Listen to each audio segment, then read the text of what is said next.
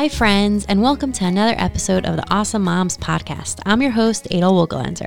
This is a place where we come together and talk about parenting issues. Let's just say I'm super passionate about parenting and want so badly to do a good job at it. I'm blessed with a very insightful mother who is a parenting expert. She's taught hundreds of mothers in Baltimore over the last 15 years, Mrs. Gitti Horowitz. We get together each week and hash out something that's on my mind or a conversation I've had with a friend or something that one of our listeners brought up. I hope you enjoy this podcast. And if there's someone that you know that you think would enjoy it, please send it their way. Let's do this together. This podcast is sponsored by the Intentional Jew Podcast Network. Check them out at intentionaljew.com. On to our topic for today. I want to bring up a topic today that's actually a question that was brought up by one of our listeners. And it's a topic that it's pretty relevant to all of us. And the broader topic is definitely on our minds all the time with regard to our kids' safety. So the question is like this. It's about using specific names of anatomical parts with our kids. So her question is like this. I've heard that it's important to use the correct anatomical parts with our kids. I'm concerned, however, that they will add them to their list of bathroom words that they use in a silly way and repeat them. It will sound pretty vulgar. I also want to know why it matters so much, as long as we all know what we're referring to. So I would just say, let's start there. Is it important to use specific words and to teach our children every part of their body at a young age, and why? Okay. So the answer is yes. You should, any professional I think that you'll speak to will tell you that it's extremely important for children to know the technical names of their body parts. And that doesn't, I don't think you have to have any fear or, worry that children are going to run around the house screaming, vagina, vagina, vagina. I don't think that's going to happen. They won't go run around screaming arm, arm, arm, arm, arm. I think that they are egged on by other kids. They hear bathroom words and then they get over that as well. But this is something that we just tell them nonchalantly. This is an arm, and this is a penis, and this is an eye, and this is a throat. It's just part of their body. And if they do say that, you could tell them it's a private part. And that's how one of the things we tell them, before you go to the doctor, you tell them that the doctor's going to look at their private parts and he's going to ask permission to touch it. And that's important because when someone other than you has to have permission to touch their private parts, something that we don't touch in public. And when someone else has to touch it, like a doctor, they have to ask permission. No one is allowed to touch you on those parts without first asking permission. And he also won't do it without someone else in the room. And this is a perfect segue into, if anyone does do that, no matter who it is, no matter how special that person is, they're not allowed to do that. Anyone has to ask you first, and they should not do it when you're alone in the room with them. Okay, wait. So we're jumping already to safety. Could we just back up for a second? Why is it so important to use the proper terms as opposed to using either made up or more vague, like front tushy, back tushy? Well, it's not a tushy in the front. There's a tushy, and then there's a vagina, or there's a penis. There's no front tushy. Okay, so that's why we don't say it. A child has to know what his anatomical parts are, because he has to be able to interface with the doctor. He has to be able to tell someone, in case, God forbid, there's a reason to have to tell someone, then he should know what it is. The other thing is that we send maybe a subliminal message. We send a message to a child, and we don't name a body part, that there's something that is secretive, or there's something that is embarrassing, or it's something that's wrong with that body part. We're sending that message very clearly. And that's wrong. There's nothing wrong. Hashem doesn't make mistakes. Hashem doesn't create things that aren't beautiful. Everything that Hashem creates in the world has purpose and is a beautiful thing, especially the human body. The human body is perfect. The human body is beautiful. There's no part of the human body that we have to be embarrassed of.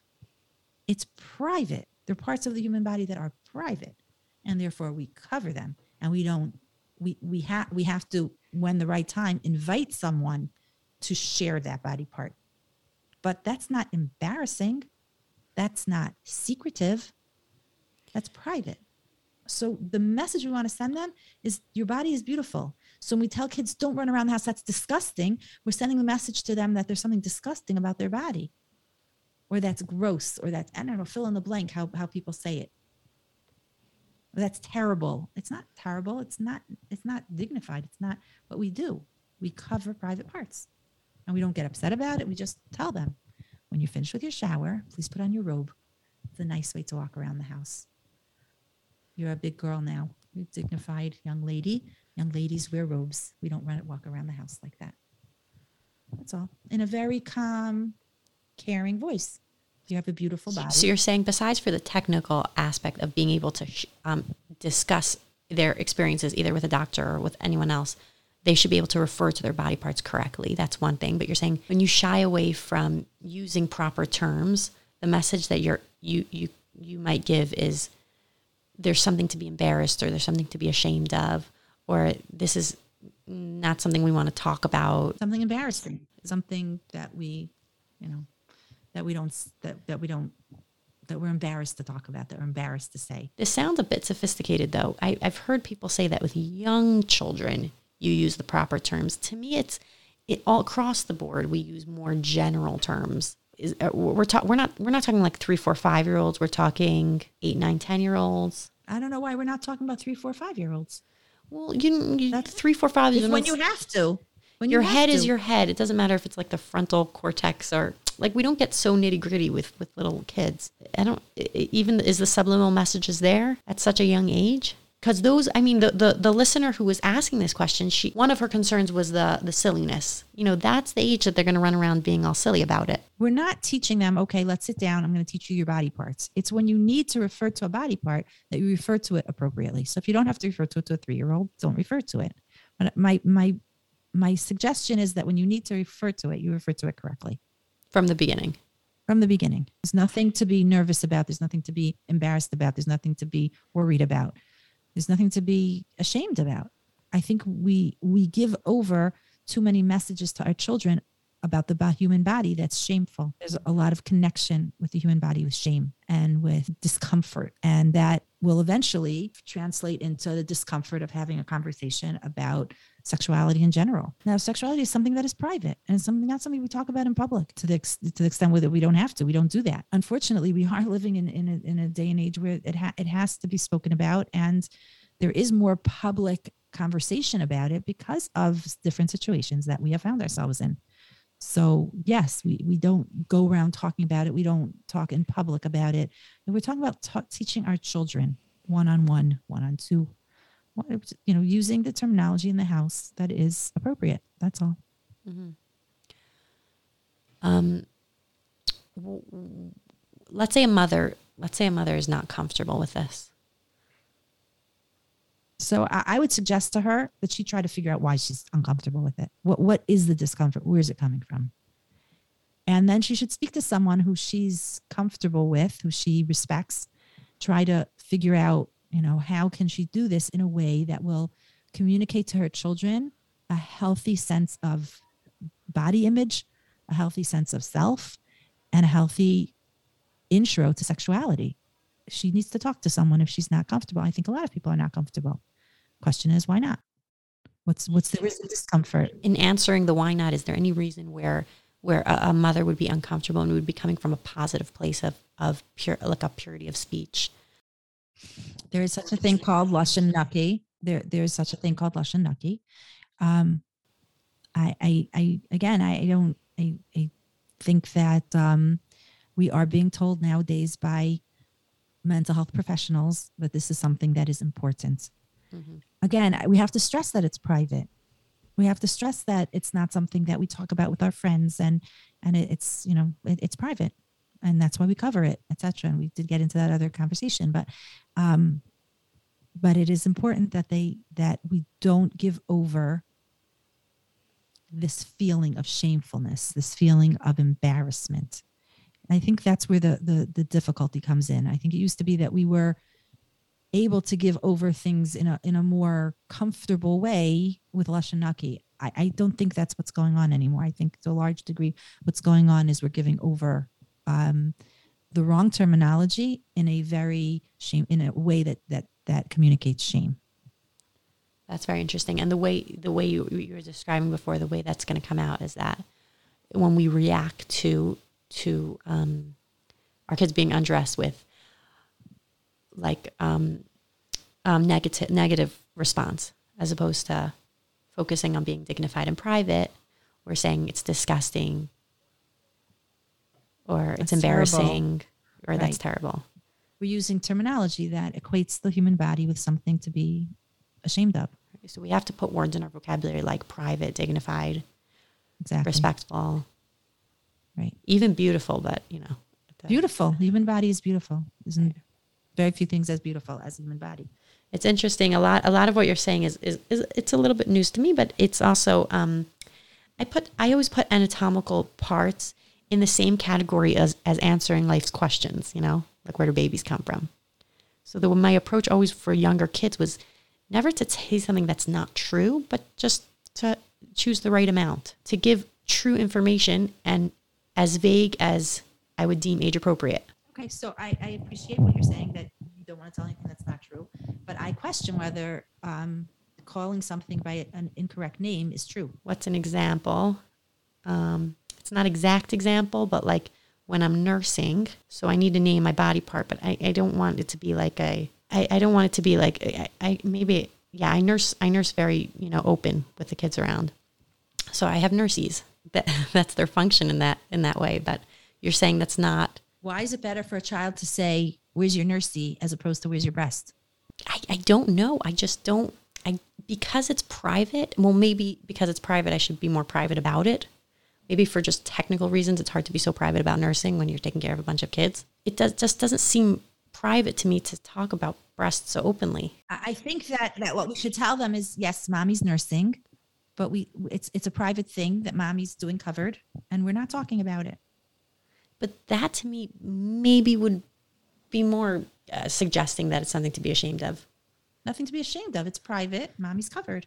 Okay, so then maybe that's where you need to go. Right. That is something that we do want to make sure that they understand, that it's not shameful. It's not shameful. It's not something to be ashamed of. It's not embarrassing. It's private. We cover it. We keep it covered. Mm-hmm. And even when we have to nurse a baby, we keep it covered. That's why we have a nursing cover, even in front of our children who are getting older and are more aware. Right. It's interesting because that kind of exposure I never had trouble with. Like, I'm not shy. I'm not embarrassed. This is great. Like, I always thought that was like a good message, but I guess it has to be consistent all the way through. I think it does. I think that consistency is very important. So we established how important it is to use the right terms, and that it's very beneficial to help the kids develop a healthy sense of their body. I'm wondering a little bit of a broader issue. I know right now a lot of mothers are very aware of the potential of sexual abuse for children. Their vulnerability and all the, horrific stories that we've learned about. How would you encourage a mother to take action from here? Like, what would be helpful? In general, our children's safety is very much on our minds. Have you gotten concerns from parents in this area? What is some advice that you help parents to help to protect their children? So first of all, it's important to understand, we hear these big stories, these terrifying stories. They're very, very much in the minority. 90% of sexual abuse happens from people that children know well in their families.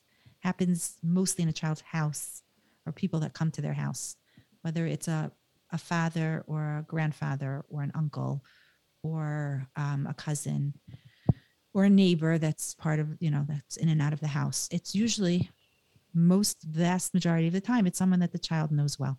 So it's very, very important that we are aware where our children are, who they're with, and that they understand that they should never, ever be alone with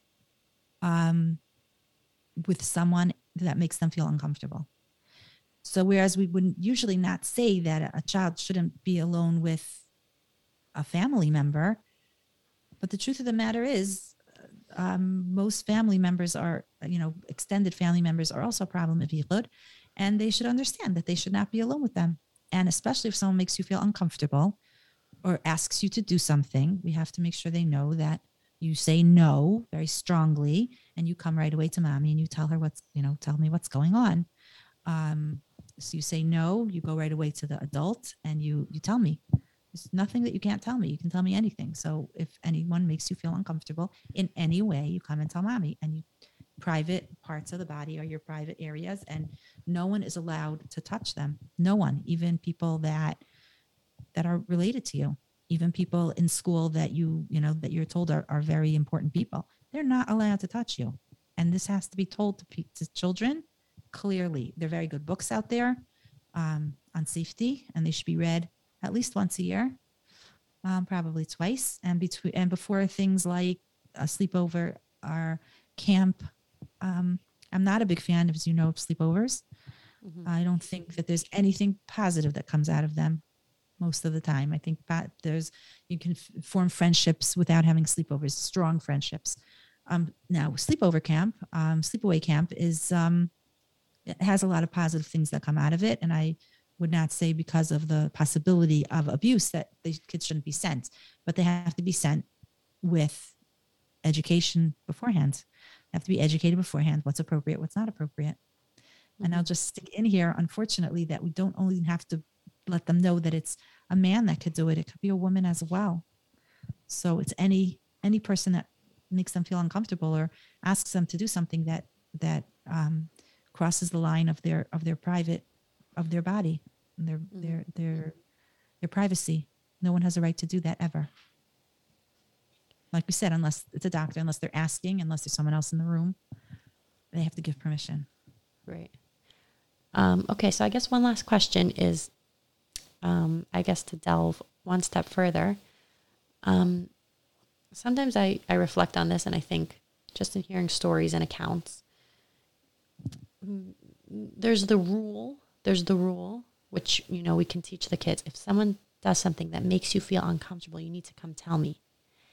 And then there's in the story, what character trait could help the kids to be in touch with that and to come to actually do it? Because you can hear, I've heard once or in the amount that I've learned, I've heard once or twice that someone said, I knew that this was wrong, but I couldn't tell someone because I couldn't do it because. Is there any underlying character trait that we can help to develop, to give the extra strength? Well, one very important thing, as we've been saying, is shame. Okay. Shame is something that stops children from telling because they feel shamed, and the person will tell them that they're not good, they're not believable. So your child has to know that she is believable, he is believable. You can tell me anything at any time about anyone. So I'm not going to believe a Rebbe or an uncle more than I believe you. Mm-hmm. Okay, I believe you. And then this feeling of self-respect. I think that's where most things come down to. I respect myself. I respect my body. No one has any right to touch my body. That comes down to self-respect. So we respect them. We respect their bodies. We teach them to respect themselves. I think that is the most important lesson that we can impart to them and help them to appreciate themselves and have a good body image and a good stolz that no one can touch me. No one has a right to do that, no matter who it is. I just want to add in, I do want to add in one more thing before we sign off. And that is like this. We live in a world, and I think this has a lot to do with it. We live in a world where nothing's private, where everything is displayed for everyone to see. and the idea of human dignity has been almost erased. And so we are pulling back in the other direction tremendously. We pull back because that's so wrong. Human dignity is extremely important. Privacy is extremely important. A person's body is not for all to share. So we pull back, and that's the right thing to do. I'm not arguing with that at all. We do have to pull back against societal disregard of human dignity and privacy. But sometimes I think we go to an extreme that's unhealthy. We pull back so much that we send the message to our children that there's something wrong with this. There's something dirty. There's something shameful. We don't want to pull in the wrong direction and to an extreme. And that's what we have. We have to walk that fine line of being honest and open with our children. There's no one more private that I know of than Bubby.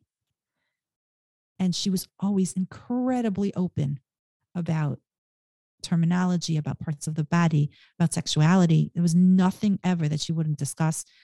If you asked about it, she talked about it, and she didn't wait necessarily to be asked. But even when a young child would ask, one of her younger kids would ask, she never hesitated. She was very, very open. She's a very private person and very tsanua, extremely dignified. But this is something that, we always knew we could talk to her about at any time.